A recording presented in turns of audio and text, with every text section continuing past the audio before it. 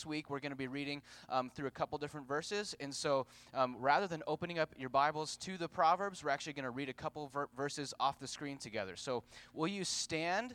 And if you are interested in reading along with that, please do so. But instead of looking in your Bibles, we're actually just going to read it off the screen. So we're going to take a moment and then read this. All right? Whenever you're ready, Joyce. Remember, as we read, we're reading God's Word. As charcoal to hot embers and wood to fire, so is a quarrelsome man for kindling strife. It is better to live in a desert land than with a quarrelsome and fretful woman.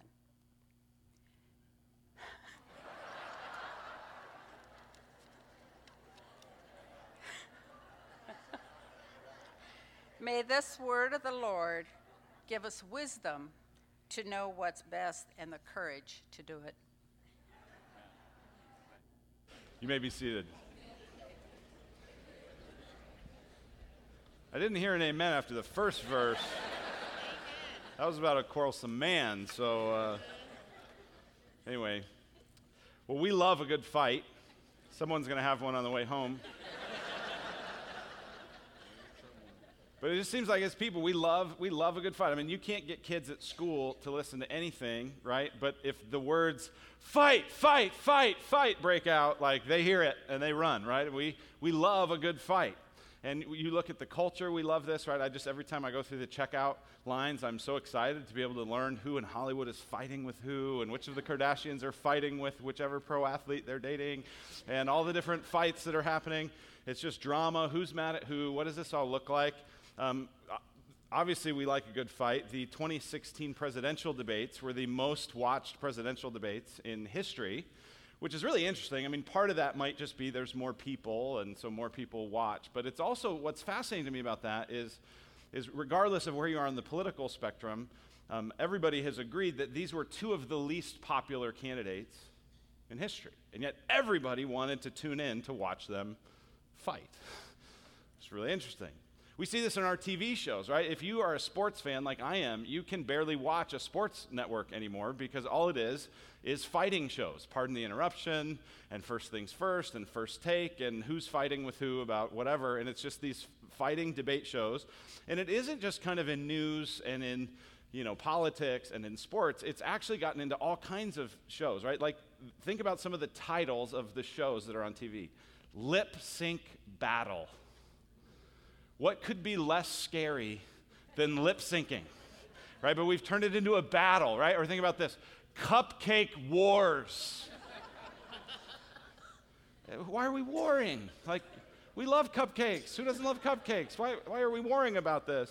But we like to war. We like to fight. We like to quarrel. We like there to be strife. And that's what we're going to look at today from the book of Proverbs, is how to have self-control in a world of anger, in a world of quarreling, in a world of strife. The series that we're in here is called Proverbs, Wisdom in Dizzying Times, and the idea is that the times around us are dizzying, and we need not more information. We have plenty of that. We live in the information age. What we actually need is wisdom. And so we want, as the people of redemption, to be a people of wisdom. We want to live a wisdom age in the information age. And so wisdom and folly are calling. This is what we've seen over this series. Wisdom and folly are always calling out to us. And how will we respond? And what we saw last week is that we will often respond based on what's in our hearts.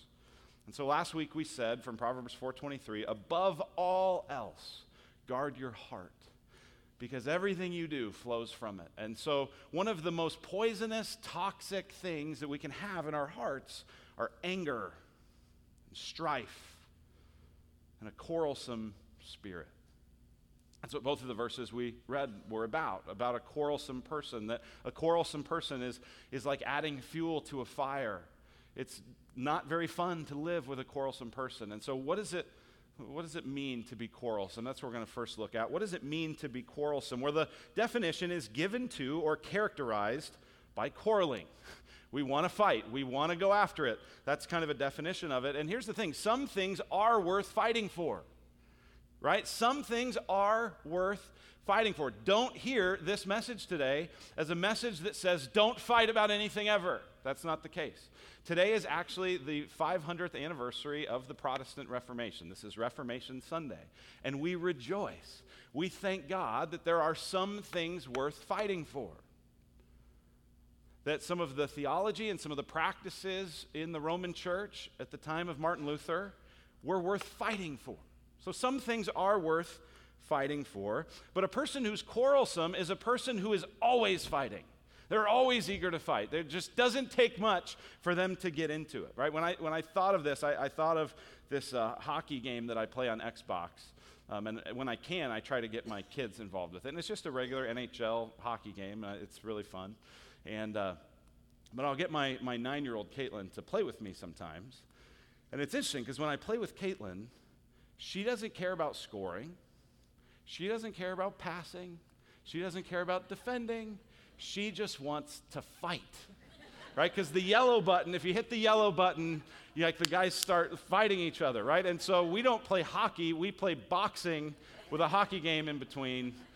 And that's just how she like when she plays, she goes, I just want to fight. I don't care about who wins. I don't care how it goes. I just want to fight. And that's how some of you are. That's how some of us are. I'm actually supremely qualified to give this sermon today. Because naturally, in my flesh, that's how I am. I want to fight.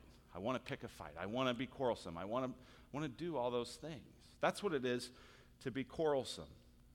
By the way, I made a comment last Sunday that I just want to clarify a bit. I was talking about how we have to protect our hearts from things that, get in there and do damage. And I mentioned how one of the ways that I know, one of the kind of gauges for me of whether my heart's in a bad place is if I'm too irritable.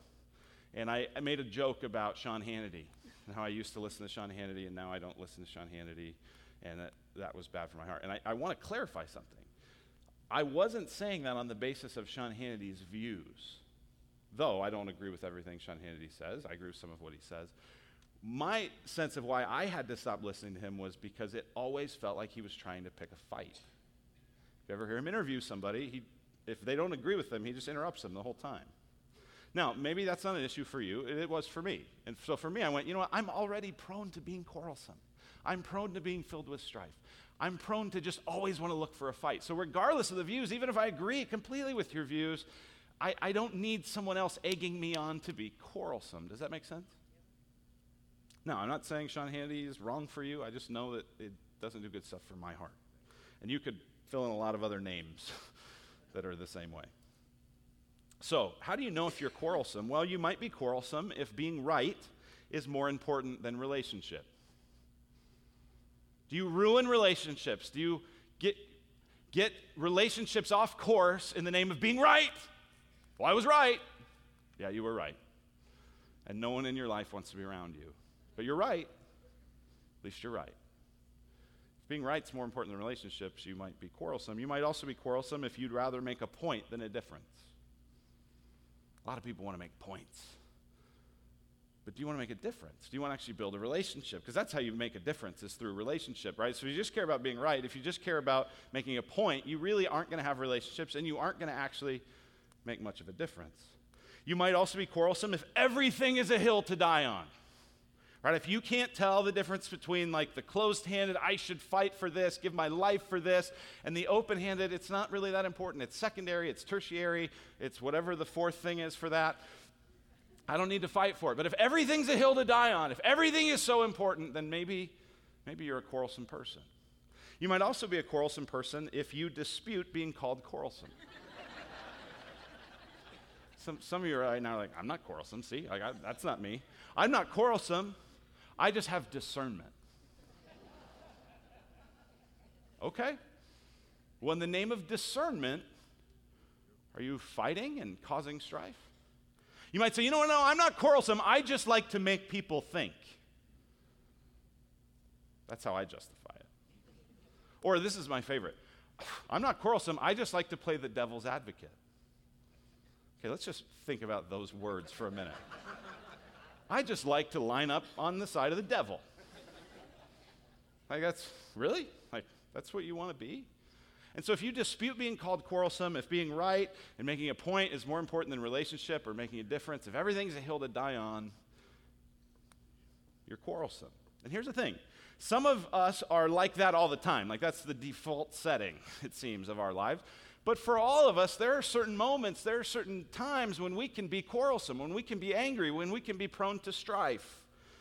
And so this is a message for all of us because all of us can be quarrelsome. So that's what it means to be quarrelsome. The question really from the Proverbs is, what's the big deal? What's the big deal about being quarrelsome? Like what? So? Like, hey, doesn't it just make life more fun? Doesn't it make life more interesting? Like, wouldn't it be boring if we didn't have like some quarrels and fights? Like, what's the big deal? Well, the Proverbs and the rest of Scripture give us at least 3 reasons why this is a big deal. The first is it's miserable for those around you. It's miserable for those around you. If you're quarrelsome, if you're always contentious, if you're always fighting, that is miserable. And the Proverbs, a number of places indicate that. I want to show you 3 verses from the Proverbs that all talk about living with a quarrelsome wife or a quarrelsome woman. And so just hold your amens back there. And here's what I want you to see in these verses. This isn't about being a man or a woman. This is about being quarrelsome. Just so happens that this male author of Scripture is, writing about his experience. But this isn't about man-woman, it's about being quarrelsome. And here's how it's described. Here's the misery. Proverbs 21:19 says, "It is better to live in a desert land than with a quarrelsome and fretful woman." If there's any verse we in Arizona should understand, it's that. Right? It's just better to wander out into the heat of the desert. How fun would that be? Not at all. That's better than living with someone who's always quarreling and fretting and fighting. Better to just wander off into the heat of the desert, burn your feet, than to live with that. Proverbs 21:9 says, "It is better to live in a corner of the housetop than in a house shared with a quarrelsome wife." People who are quarrelsome, people who are filled with strife, are not enjoyable to be around. You go, I want to get as far away from them as I can get because it's just not any fun. So you get off to the corner of the housetop. Proverbs 27:15 says, "A continual dripping on a rainy day and a quarrelsome wife are alike."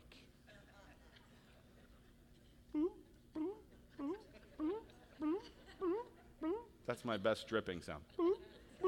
Just continue, never stop. And again, it's not about the wife here, it's about the quarrelsome. Right? How irritating is it to have this drip that just never stops?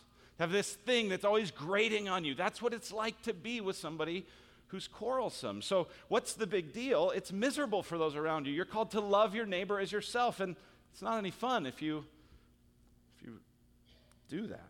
All right, number 2, here's why it's a big deal, is it's the antithesis of how God made us.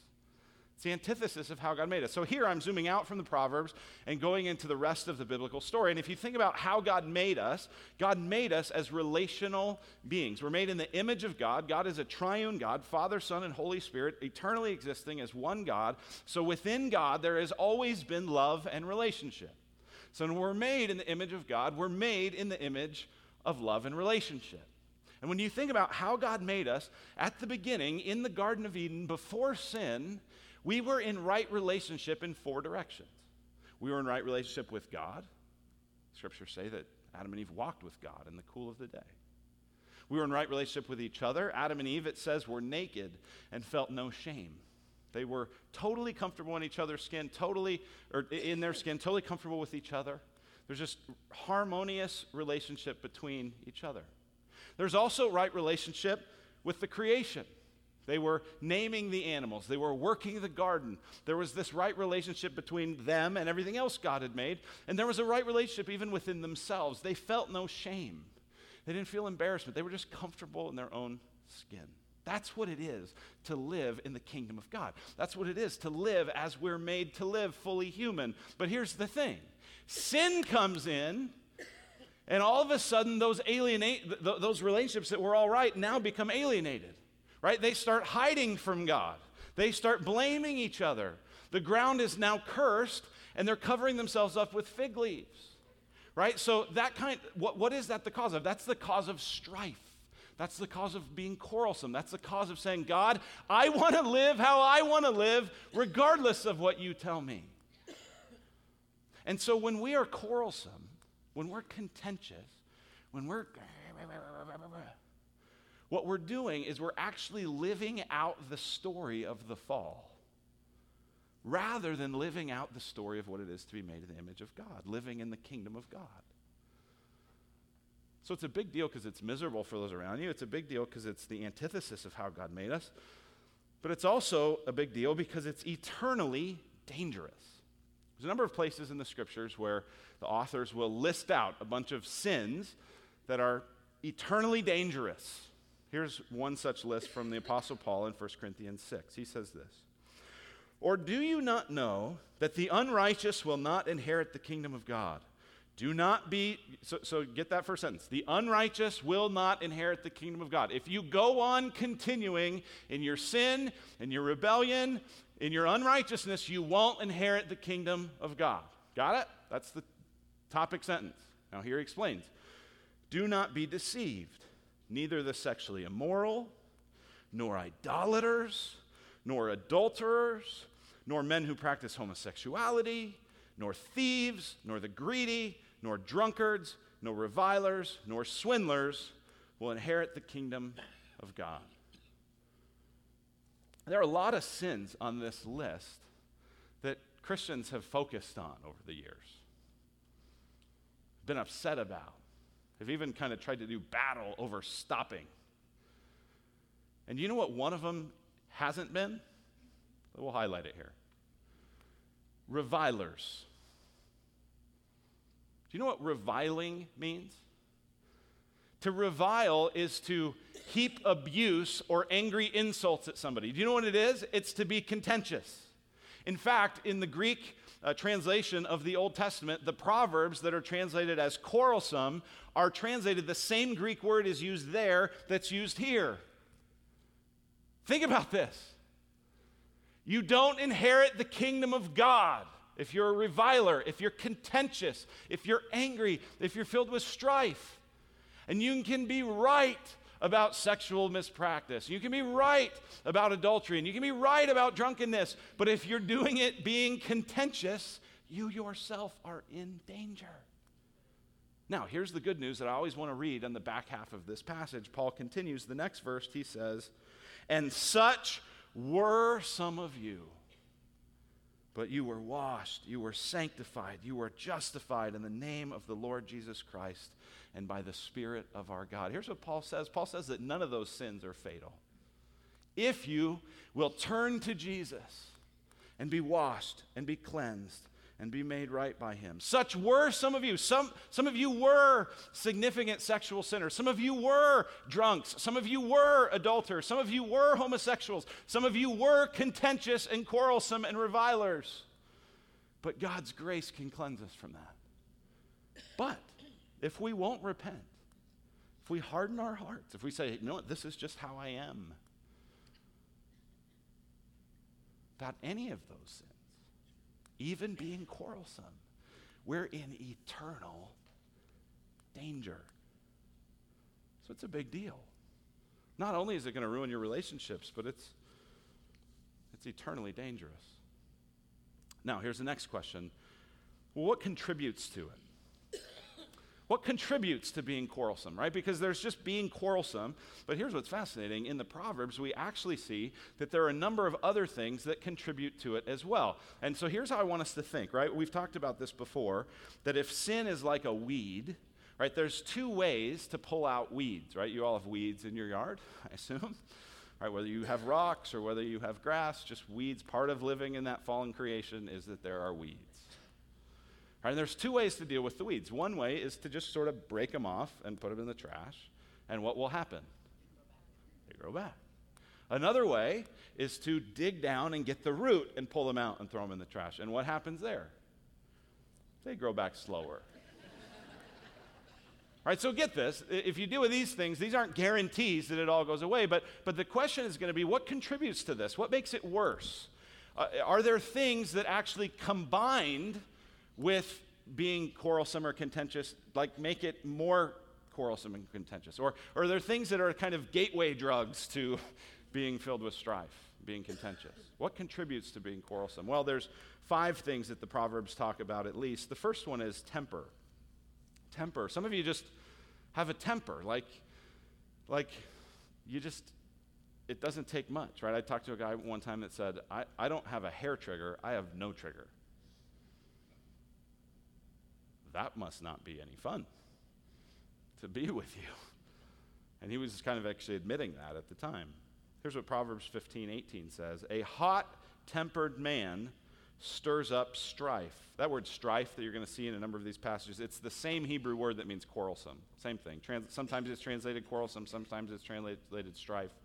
But a hot-tempered man stirs up strife, but he who is slow to anger quiets contention. Are you hot-tempered? Right, some of you are just more given to this than others because of your personality or because of your upbringing or because of a lot of different factors. You just have more of a temper. And the more of a temper you have, the more you're going to stir up strife. Okay, so that's one thing that contributes, is maybe just having a bad temper. Another thing, though, is greed. This is kind of an interesting one to think about. What, greed? What do you mean greed? Well, here's what it says in Proverbs 28:25.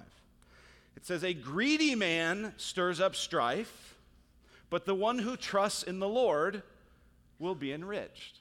A greedy man stirs up strife. I had to think about this one especially, which is really what Proverbs are designed to do. Right? Some of them you just read it and you just instantly know what it's talking about. And others you sort of go, what does that mean? What's that about? Why would greed lead to stirring up strife? Why would greed make you more contentious, make you more quarrelsome? Think about it. There's probably a number of reasons, but I thought, okay, if you're greedy, you're thinking, I want more, I got to have more, which oftentimes, at least in our world, means you're busy. So you got to work a lot, you got to make a lot of money, and you got to do a lot of things to be able to have all the things that you want. Or you have all the things, and since you have them, you got to use them, and so you just get real busy because you've wanted a lot of stuff. You've been greedy, you've wanted to accumulate, and so you have to work hard to have it or do a lot to maintain it. Oftentimes, because of that greed, you're leveraged, right? You've borrowed a lot of money, you're in debt, and because you're in debt, you don't have any margin, so you don't have any margin on your time, and you don't have any margin on your money, because even though you may have a lot of stuff, you actually don't have much wealth because you're actually in debt, right? And so you have no margin, and if you have no margin, you are on edge. Like, that's what no margin is. Like, you're on the edge. You're on the edge in your time. You're on the edge in your money. And what happens when you're on edge? You stir up strife. Because anything could set you off. Anything could push you over the edge. Anything is getting in the way of how you need what, and it's so frustrating. So greed actually leads to being quarrelsome, to being full of strife. Some of you, you're not hot-tempered people, but you have lived above your means. You have wanted things that you didn't need and borrowed a lot of money to get them and worked really, really hard to maintain them, and you find yourself on the edge and contentious and quarrelsome. That's not your personality, but it's where you've led yourself through greed. So temper might be one thing that contributes. Another thing that contributes is greed. A third thing is dishonesty. Dishonesty. Proverbs 16:28 says, a dishonest man spreads strife, and a whisperer separates close friends. A dishonest man spreads strife. Why? Because if you have kind of a distant relationship to the truth, just by sowing sort of seeds of dishonesty, you're going to inevitably say things about people that aren't true. You're going to say things about yourself that aren't true. And that's going to make people upset, because I don't know about you, but I don't like to be lied about. I don't like to be slandered. I don't like people to say things that aren't true about me, right? And so a dishonest man doesn't just spread lies, but a dishonest man spreads strife, right? Our relationships are harmed by the fighting that comes along with, well, that's what you said, well, that's not true, and all that sort of a thing. So dishonesty contributes. A fourth thing that contributes is gossip, according to the Proverbs. So temper, greed, dishonesty, and gossip. Here's what it says in Proverbs 26:20. For lack of wood, the fire goes out, and where there is no whisperer, quarreling ceases. Key word here is whisperer. So get the analogy. For lack of wood, the fire goes out, right? If you run out of wood, no more fire, right? You've all been camping. No more wood, no more fire. No more whispering, no more quarreling. Well, what's whispering? Whispering here is, hey, did you hear about them? I know. And in church world, we like to go, we need to pray for them. Right, but it's this murmuring, it's this whispering, it's, hey, did you hear about this? Did you know that about them? Can you believe it? I would never do that, but if you want to raise your kids, I guess it's just, that's the way you do it, but whisper, whisper, whisper, whisper. Are you prone to gossip? Some of you have felt great so far because you're like, I'm not tempered. I tell the truth. I'm not greedy. Are you a whisperer?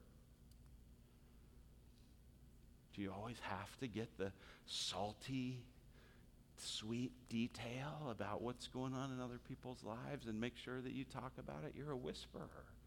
And it's stirring up strife, and it's stirring up contention. It's gossipy. Gossip is one of these sins that we don't want to ever think is about as a sin. That's what's so interesting about really this whole list, right? Almost all of these we would go, well, I don't really have a problem with that. Really? All of these things are fueling this culture and in the church of being quarrelsome and contentious. Here's the last one, number 5, is alcohol. Alcohol, according to the Proverbs, is something that stirs up and contributes to being quarrelsome. Here's what it says in Proverbs 23. Who has woe? Who has sorrow? Who has strife? There's our key word, strife. Who has complaining? Who has wounds without cause? Who has redness of eyes? So these are just great questions. Do you have woe in your life? Do you have sorrow? Do you have strife? Do you have complaining? Do you have wounds without cause? Do you have redness of eyes? Right? All of these kinds of areas of unhealth, physically or relationally, strife being one of them. Where does that come from? He continues, those who tarry long over wine. Those who go to try mixed wine. Now get this. When you look at the scriptures as a whole, the scriptures do not condemn all drinking of alcohol. But what this is saying is if you tarry long over wine, if alcohol becomes something that you spend a lot of time consuming, a lot of time lingering over, a lot of time medicating yourself with, there's going to be a lot of negative things that come from it, but one of them is going to be strife.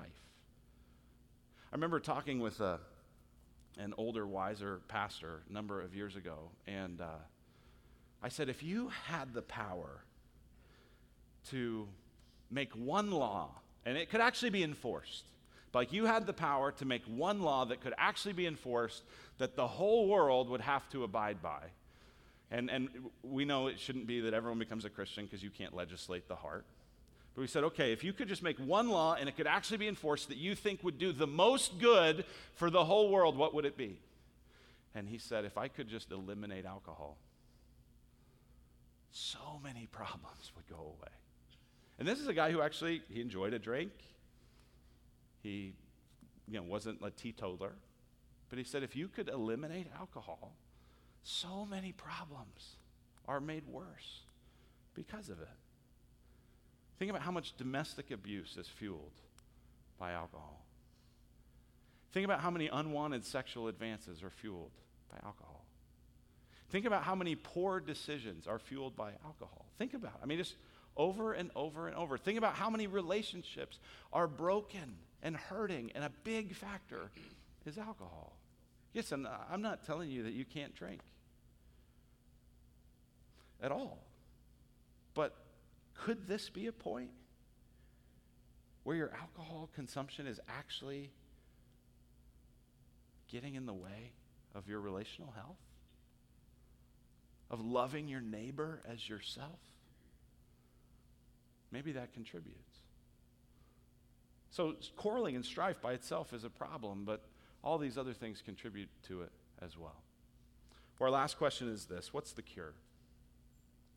What's the cure? What's the cure to being quarrelsome? What's the cure to strife and being contentious? Well, here's what Paul writes in Ephesians chapter 4. he says this, "Let all bitterness and wrath and anger and clamor and slander be put away from you, along with all malice. Be kind to one another, tender-hearted, forgiving one another, as God in Christ forgave you." Here's what I want you to see from this verse is two cures, right? What's the cure to being quarrelsome? What's the cure to being contentious and filled with strife? There's two cures in this passage. The first is a heart cure. It's the heart cure that Jesus, it says there, God in Christ forgave you. In other words, we were at war with God. We were battling God. Had enmity between God. And even though we were his enemies, Christ came to die for his enemies. Christ forgives his enemies. When he had every right to fight back and to squash us with his wrath, instead, in humility and in love, he came and he died in our place. And so that first cure is a heart cure. Because what Jesus does as he dies on the cross is not only forgives our sin, but he begins the process of restoring all the relationships that were alienated by sin. Remember we talked about that? Relationship with God, relationship with each other, relationship with the creation, relationship with ourselves. Jesus came to heal our hearts and to heal all of those relationships so that we could be brought back into relationship with God, so that we could be loving and kind and tenderhearted toward one another, so that we could steward his creation in a way that gives him glory, so that we could be comfortable again in our own skin. Jesus came to do that. Christ forgave us. Christ died to provide that heart cure. And until your heart changes, until your heart's been melted by the love of Jesus, you'll never have the power to stop your quarreling. Because you are, at that point, by nature, a child of wrath, a child who's always fighting back against God and against his creation. So there's a heart cure in this passage. There's also a habit cure. There's a habit cure here that you see that's a habit cure that comes through replacing some habits with new ones. So look at this. The first part of it says, "Let all bitterness and wrath and anger and clamor and slander be put away from you, along with all malice." Doesn't it seem like all those words could be used to describe being quarrelsome and strife and contentious and anger? Right? He's saying, let all of it, all the bitterness, get rid of it. All the wrath, get rid of it. All the anger, get rid of it. All the clamor and slander and malice, get rid of it. All of it. Get rid of all of it. Take it all off. But notice, Paul never says, hey, just stop doing this, without also saying, start doing this. Because actually what has to drive out these old habits and these old loves and these old practices are new ones. The old Puritan had a sermon called "The Expulsive Power of a New Affection."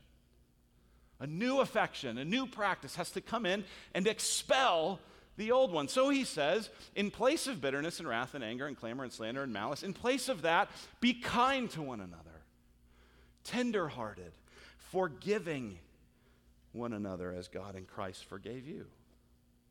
So we replace our bitterness with forgiveness. Some of you, the reason you're on edge when you're around that certain person is because you're holding on to bitterness. And you need to contemplate, Christ has forgiven me when I was so mean to him, so bad to him. And you replace it with forgiveness. Some of you, you replace complaining with thanking. Do you have a complaining spirit? Everything's always not good enough. Everything's always right? We all can get like that, right? We expect things a certain way and they don't happen, and we complain. What if instead Christians were known as having a thanking spirit? What if instead of thinking, I got to be discerning, which you do, but if instead of using discernment as a cover for, I'm just someone that really cares about discernment, what if you really cared about encouragement? What if you, before you looked for the things to critique, you looked for the things to appreciate? What difference might this make with your kids? Some of you, the ground zero for the strife in your family is you and your kids. And I know as a dad that has high expectations of my kids and that communicates those and that notices when they're not met, I can be right. And I can make a point. And I have the power. But if I'm not careful, my discernment and my correction and my needing to make sure they do the right thing can replace looking for encouragement. Now get this. As a parent, do you go, well, am I going to be discerning or encouraging? I have to pick one. No, you don't. You don't have to pick one. You got to be both. But is it possible that over time you start to gravitate towards just discerning the things that are wrong instead of encouraging the things that are right? When was the last time your kids caught your kids doing something well and told them about it? Think about how that could change the dynamic. What if you replaced gossip with praise? What if instead of being a whisperer, hey, have you heard about this thing? What if instead you say, you know what? I saw this woman doing the most amazing thing the other day. It was so cool. Let me tell you about it. What if you gossiped that way? Just think about this. Think about what the church would be in contrast to the world. If we were a forgiving place, a kind place, an encouraging place, a place filled with gratitude, a people who praised and encouraged and outdid one another in showing honor. Can you imagine? I mean, we couldn't build a building large enough for what difference that would make in our world. In a world of cupcake wars and fighting over politics and sports and everything in between, what if we could be people of peace, people of self-control, people of love and encouragement in a world of anger? Let's pray. Father in heaven, thank you for Jesus, who has broken down the walls of hostility that stood between us and you and between us and each other. And Father, I pray that we would have the wisdom that Proverbs talks about here, to be self-controlled, to be people of peace, to be people who turn down the tension rather than always ratcheting it up. Give us that grace, Lord, and point us to Jesus as we go there. In Jesus' name, amen.